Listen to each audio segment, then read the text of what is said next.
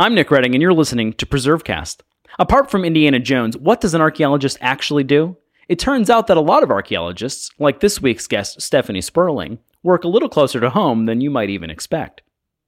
We'll learn about Stephanie's work in Maryland's Anne Arundel County on everything from prehistoric Native American sites to colonial settlements and more. Let's start digging into this week's PreserveCast. From Preservation Maryland Studios in the historic Podcast District of Baltimore, this is PreserveCast. Oh, my Maryland, oh, you're carrying my heart on your sleeve. You're giving me everything I want, making it hard to ever leave.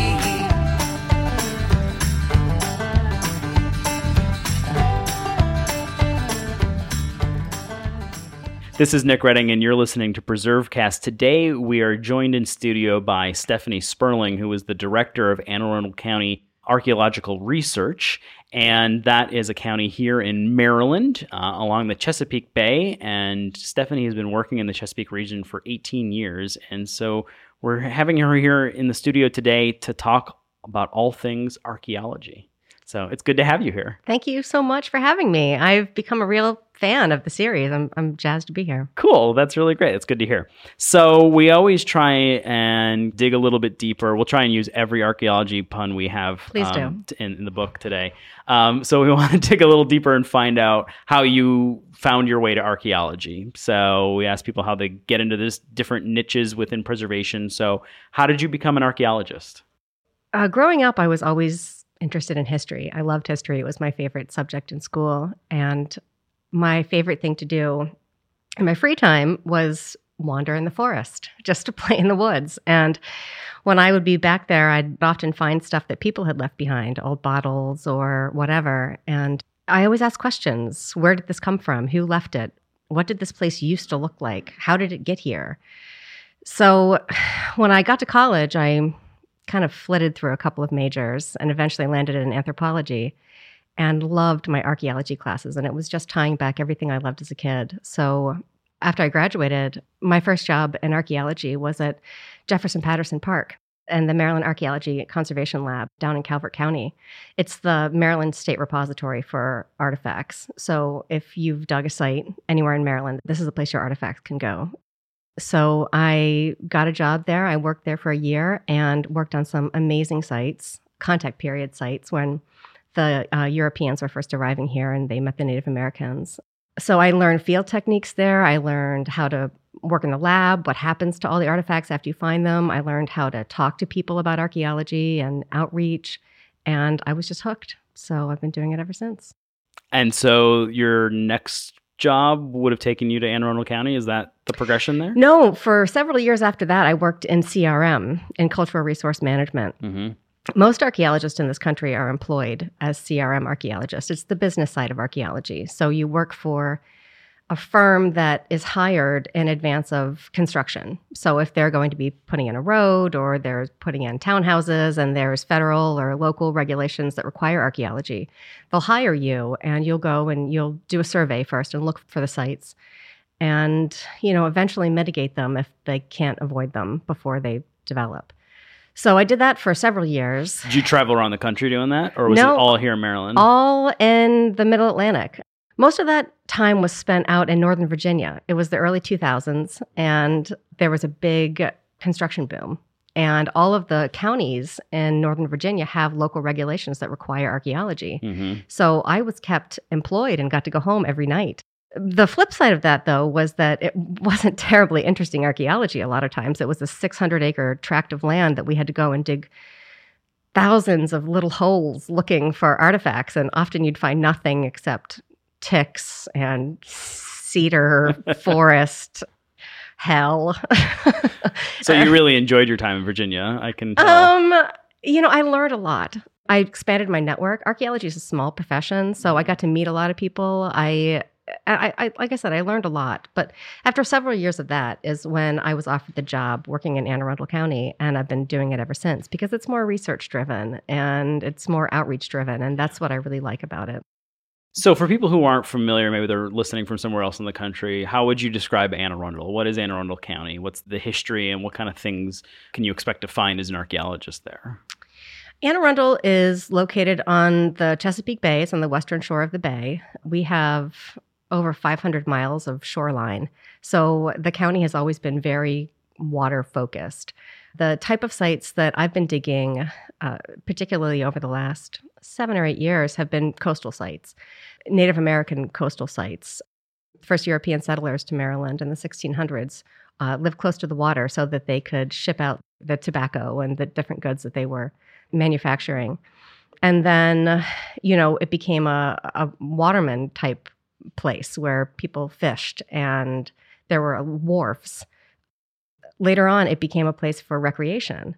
So I've excavated a lot of coastal sites that are beach resorts and steamship wharfs and places that people from Washington and Baltimore came and they made this their playground before the Bay Bridge came in. Right, because for those people who maybe aren't from Maryland, before we had the big Bay Bridge that spanned the Chesapeake Bay, a lot of this sort of recreation in the summer took place on the western shore versus going over to the eastern shore. Or even if you went to the eastern shore, you went to beaches right on the edge. You didn't go all the way to the ocean because that was a real trip back then, I guess, before the age of the automobile. And Exactly. So there were some steamships that would take you from Baltimore to the eastern shore, right. But they were just day trips, or right. maybe you'd stay overnight. You came back. Tolchester Beach, I think, is one up in Kent County, Maryland. So then, after after Anne Arundel kind of lost its appeal as a recreation destination, we have a lot of people that drive to Washington and Baltimore for work. It's suburban, right? But it's also there's some rural parts. I live in a very rural part of southern Anne Arundel County where I have to drive 20 minutes to get to the grocery store. That's pretty rural. Yeah. And it's also, people should know too, that Annapolis falls within Anne Arundel County. So it is also the capital of the state falls there as well. It's the capital of the state and the capital of our county. So yeah, there's a lot going on in Annapolis. Yeah, pretty exciting. So as an archaeologist, for someone who is totally brand new to archaeology, they didn't understand what it was at all.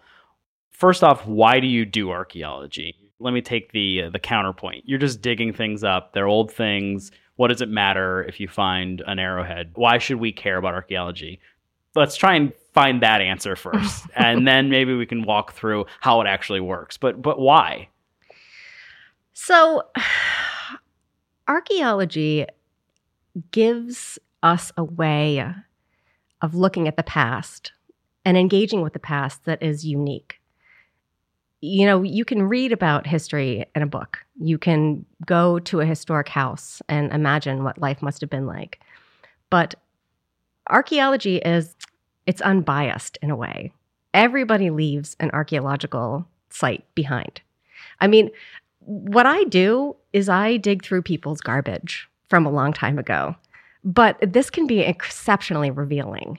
I can find out things about you. I can find out what you like to eat. I can find out where you were. I can find out what type of person you were. I can certainly find out when you occupied this area.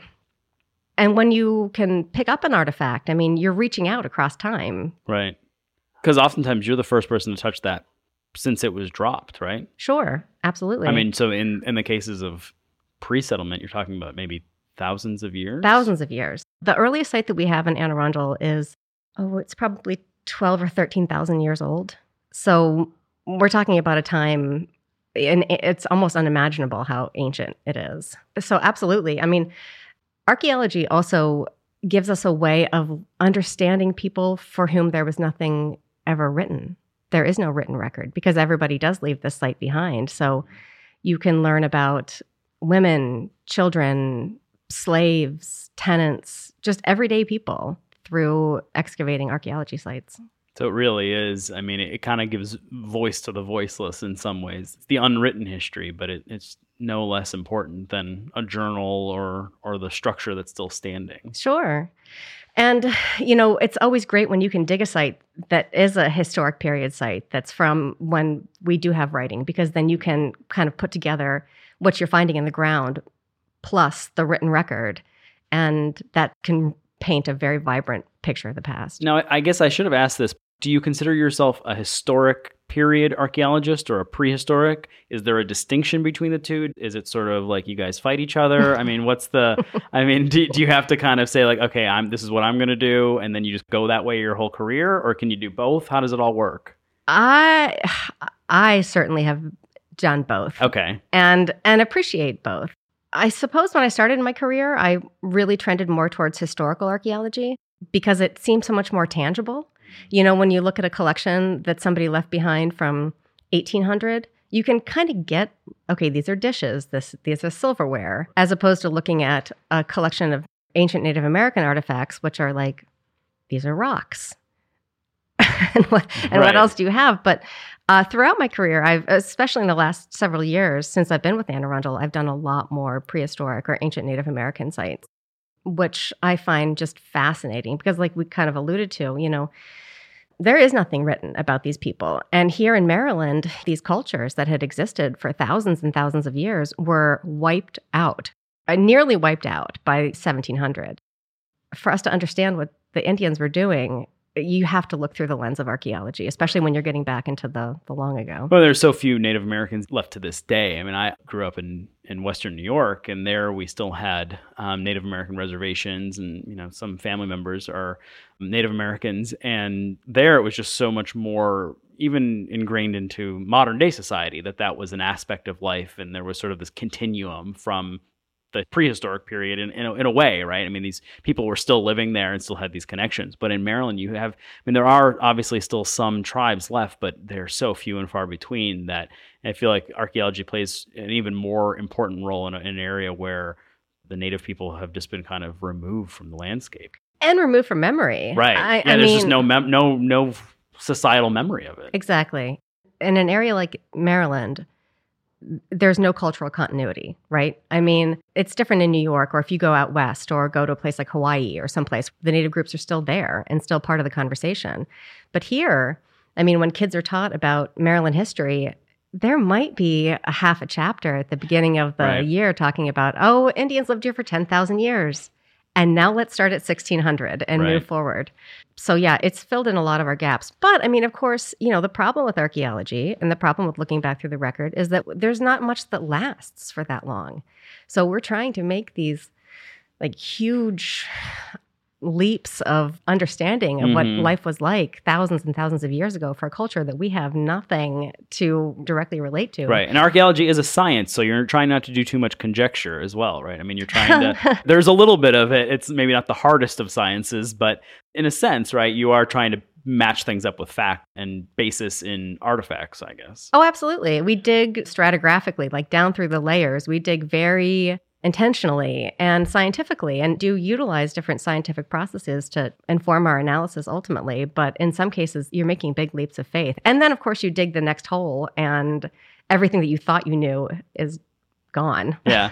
Well, I think that's a good segue to talking about stratigraphic digging and all those sorts of things. I think that's a great segue to kind of talk about how a dig actually takes place and all that sort of thing. And why don't we do that after we take a quick break? And we'll be right back on PreserveCast.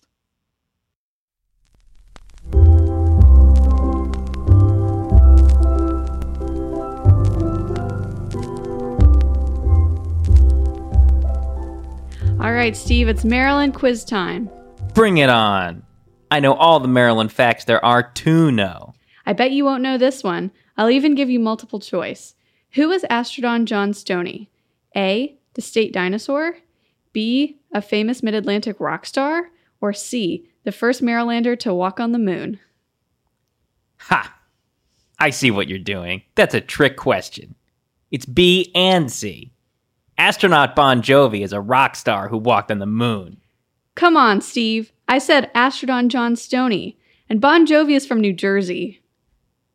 So, it's A? Maryland has a state dinosaur? Yep. Astrodon John Stoney is actually the first dinosaur discovered in Maryland, and the first sauropod discovered in the country. Philip Tyson, the state agricultural chemist, found a pair of teeth in 1858 near Muirkirk in Prince George's County. He wasn't sure what to do with them, so he brought the teeth to Dr. Christopher Johnston, a local physician and dentist. Johnston cut a very thin slice into the tooth to examine it under a microscope and found an unusual star shape in the cross-section of the tooth. Because of this shape, he referred to whatever creature they came across as an astrodon, or star tooth, in an article he wrote for a dental journal in 1859.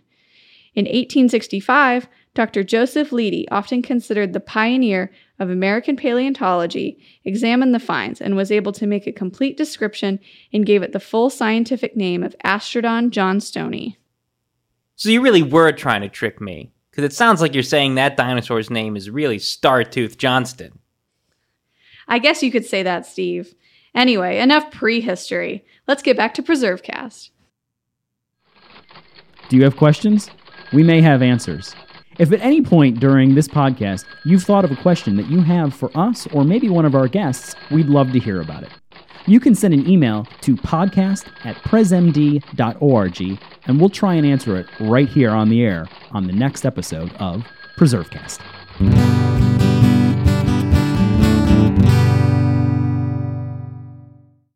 This is Nick Redding, and you're listening to PreserveCast. We're joined in studio today by Stephanie Sperling, who is the director of Anne Arundel County Archaeological Research. And we are talking about all things archaeology. Before we took our break, Stephanie sort of opened up about stratigraphic digging and how a dig takes place and what they find and how it can blow up different assumptions when all that happens. And I thought this would be a good opportunity to kind of go step by step through, if you didn't know anything about it, how would you explain how an archaeological dig works? So you've got a piece of property, someone for some reason or another, either because of a law has been triggered or they're just fascinated by, they think there's some history there and they want to do an archaeological dig. What happens then? Well, the first step is, before you even start, you want to do some background research. So we will use GIS to look at historic map overlays. We'll go back as far as the historic maps go for that area. Sometimes it's 100 years, sometimes it's 200 or 300 years or more, and see if there was ever a house or a dwelling or something that was there on that property. And we could also use LiDAR to see what's going on beneath the tree canopy. Why don't you tell us what LiDAR is? So LiDAR is just a technology that enables us to see what the ground surface looks like without the trees, without the buildings on it. So if I'm going to go out and walk around a property, I'm going to know, are there big depressions? Maybe that's where a cellar was.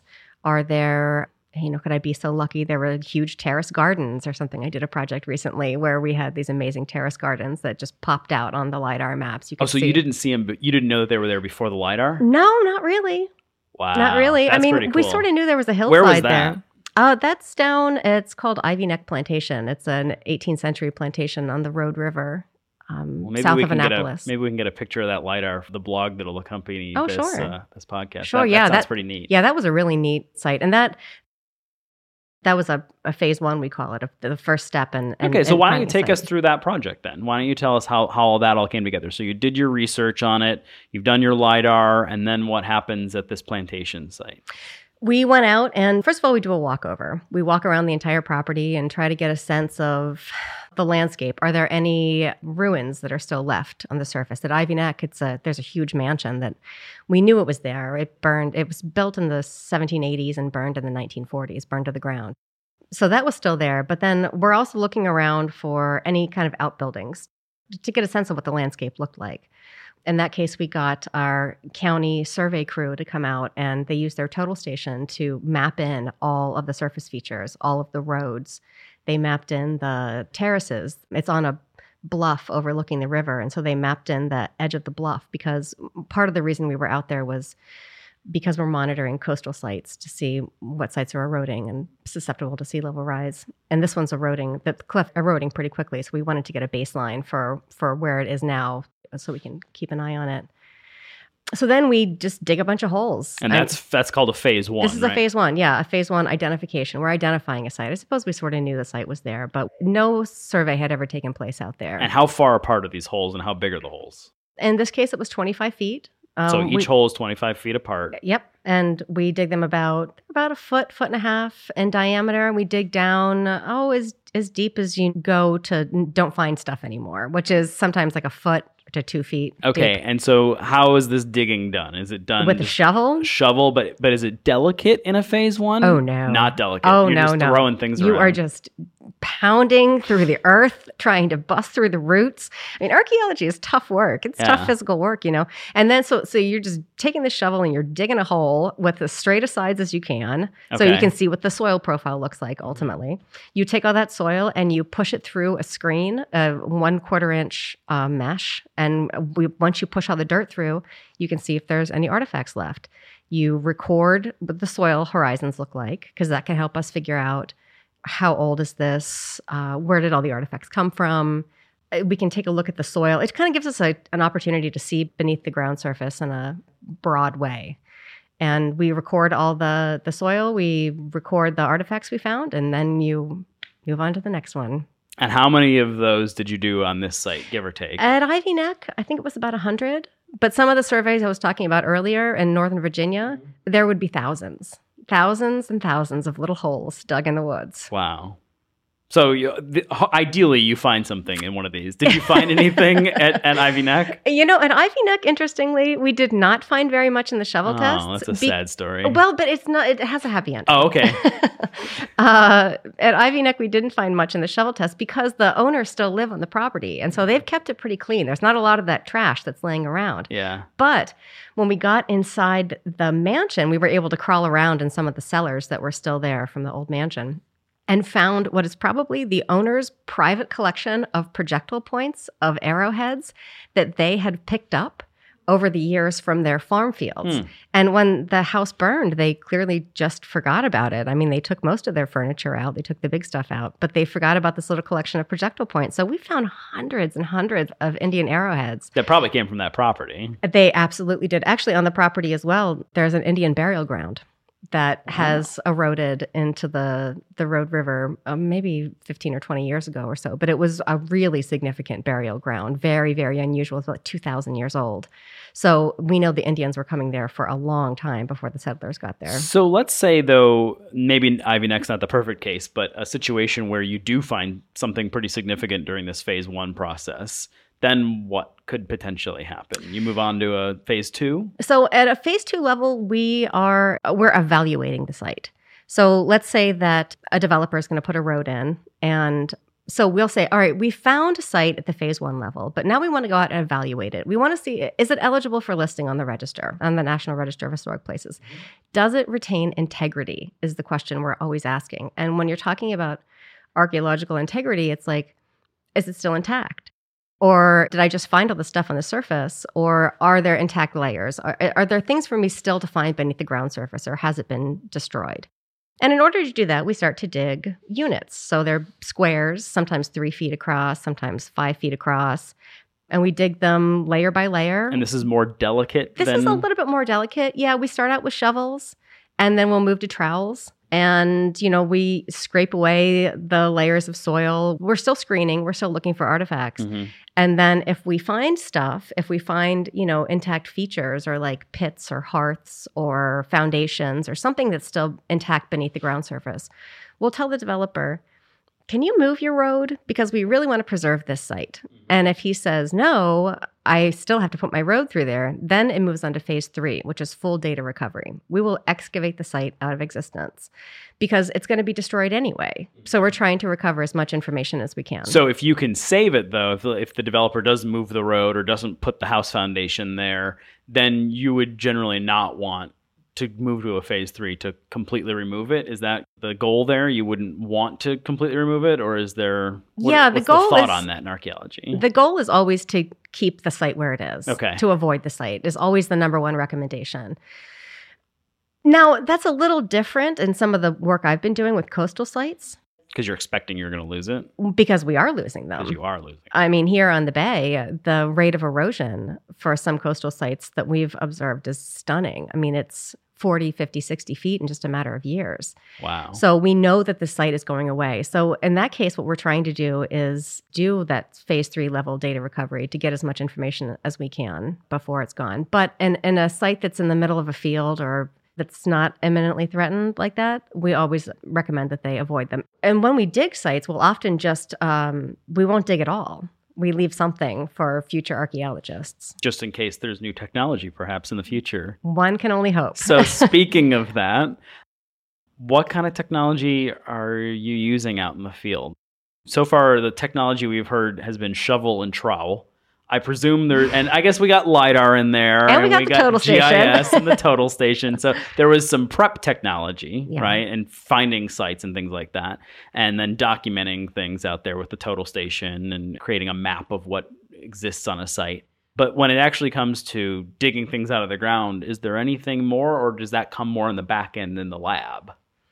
It really comes in the front end and the back end. Okay. I mean, the type of work that I'm doing now in the field is nearly the same as what I did when I started in this profession. In fact, I was thinking about this yesterday. I was out, we're digging this site. It's a 17th century site, maybe 1660s to 1680 house site. So I'm getting ready to get into a feature, a big cellar feature. It's full of bones and shells and pottery. Somebody's going to build a barn in the area. And so we're out there trying to dig around it before they destroy it with the barn. And I was sharpening my trowel. Now, this is the same trowel I got 18 years ago. Oh, wow. Is this a thing in archaeology? Oh, you it's hold onto your trowels? Oh my gosh, yes. Really? You do not touch someone else's trowel. I had no idea. Yes, you have Wow. to ask permission. My trowel and archaeologists are very close to their trowels. Yes. And mine has shrunk considerably over the years. Can we As get a I- picture of your trowel as well? Sure. Has it ever had a photo shoot done? I don't think You don't have it so. on you, do you? It's in the car. Oh, well, you're bringing it in.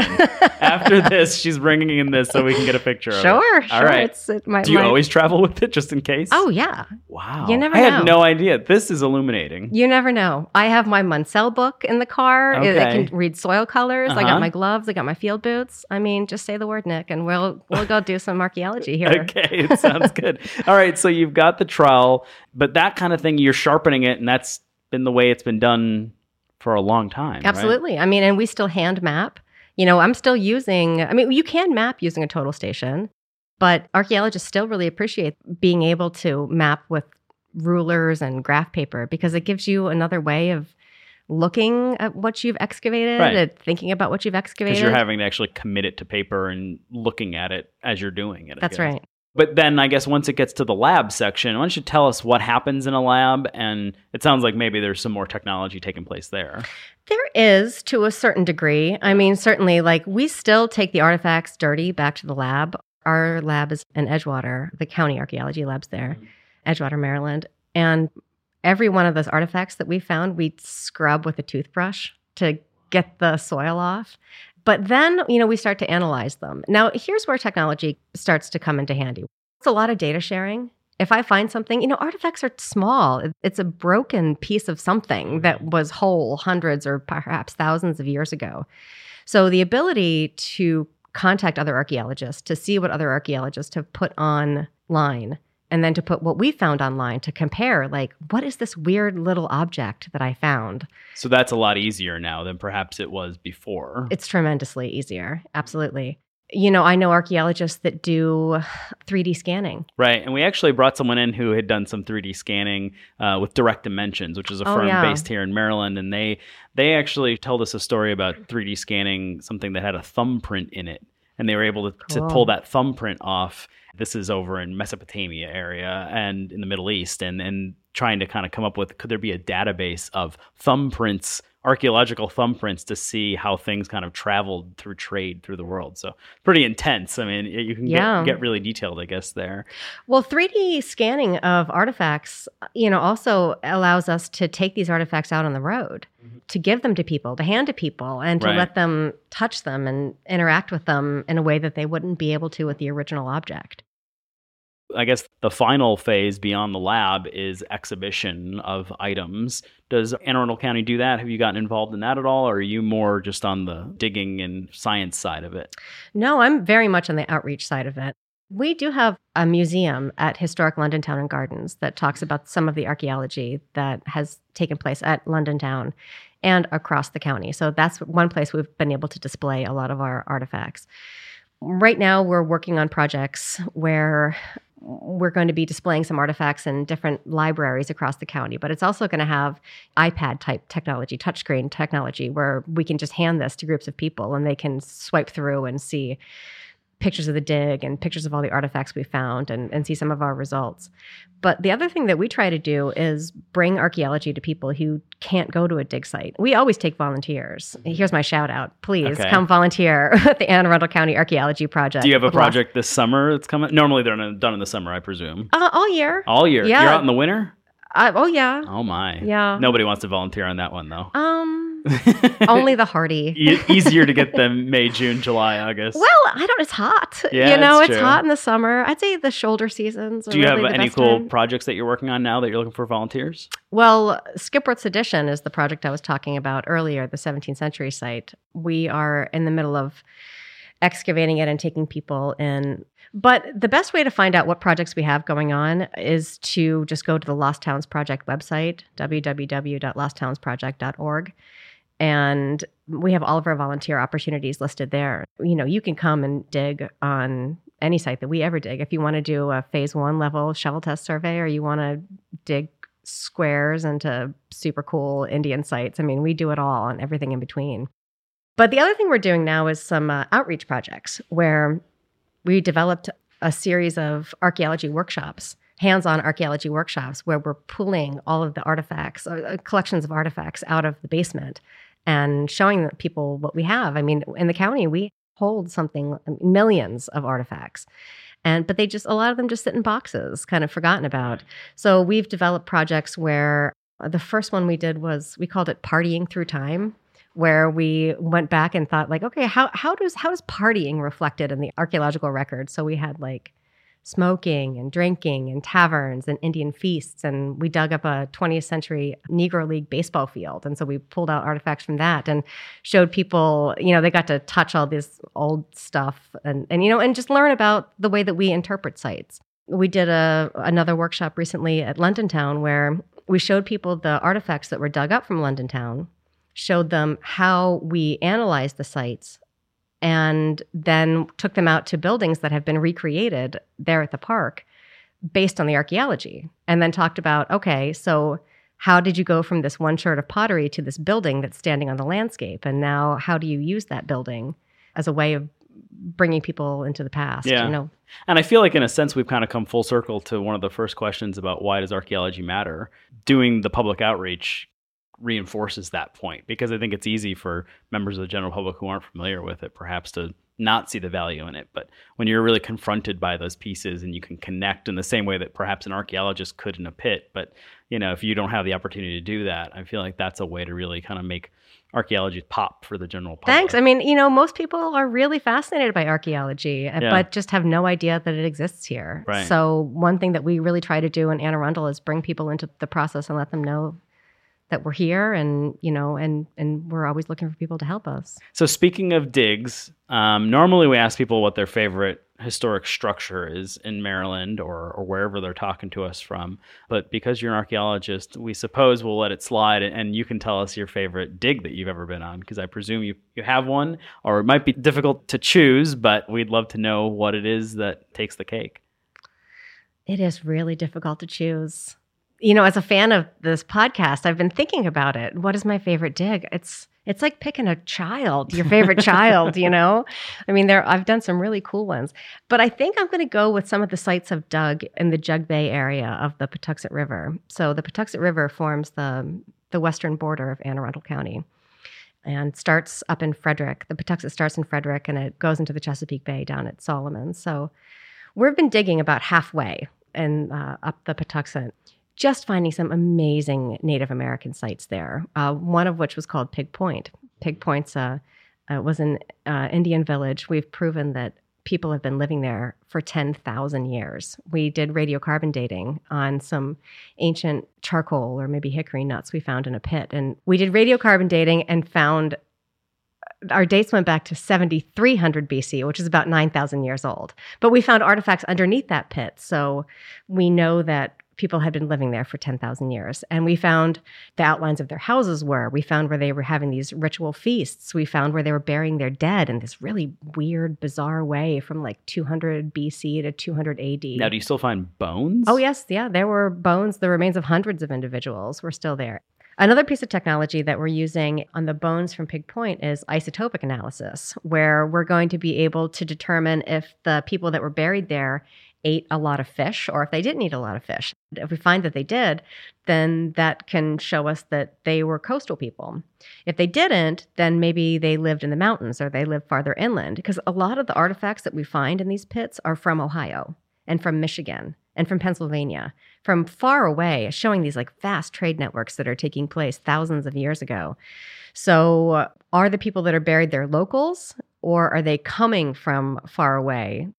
And the coolest thing about the Pig Point site is that, you know, when people think like, oh, there's nothing left to find in Maryland, I mean, these aren't people's yards.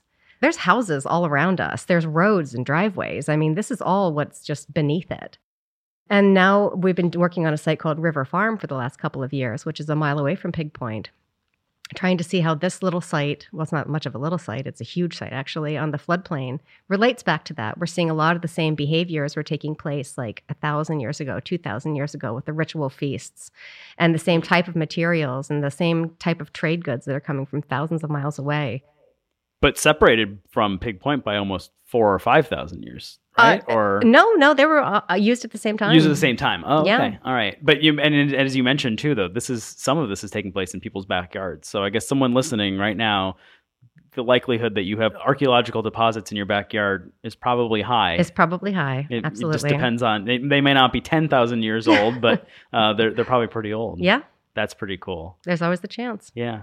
All right, Stephanie, if someone wanted to get a hold of you or wanted to learn more about the work that your guys doing, why don't you give us some contact information? Sure. Well, if you want to find out about the work we're doing generally, like I said, go to the Lost Towns Project website, www.losttownsproject.org. Or you can email me directly at pzspur, S-P-E-R, pzspur64 at aacounty.org. Awesome. Well, thank you for coming in, answering questions, illuminating archaeology in many different interesting ways, also giving us the background and the importance of the trowel to every archaeologist. I'll go get it right now. I'm looking forward to it. And thank you for what you do to preserve Maryland history. We appreciate it. Thanks for having me. All right, sounds good. We'll be back next time on PreserveCast. You don't need to open a history book to find us. Available online from iTunes and the Google Play Store, as well as our website, presmd.org. This is PreserveCast. This podcast was developed under a grant from the National Center for Preservation, Technology, and Training, a unit of the National Park Service. Its contents are the sole responsibility of Preservation Maryland and the Maryland Milestones Heritage Area, and do not necessarily represent the official position or policies of the National Park Service or the National Center for Preservation, Technology, and Training. This week's episode was produced and engineered by Ben and Stephen Israel. Our executive producer is Aaron Markovich. Our theme music is performed by the band Pretty Gritty. You can learn more about them at their website, prettygrittymusic.com, on Facebook or on Twitter at PG_prettygritty. To learn more about Preservation Maryland or this week's guest, visit preservationmaryland.org. While there, you can check out our blog and learn about what's current in historic preservation. We're also on Facebook, Instagram, Flickr, and Twitter at PreservationMD. And of course, a very special thank you to our listeners. Keep preserving.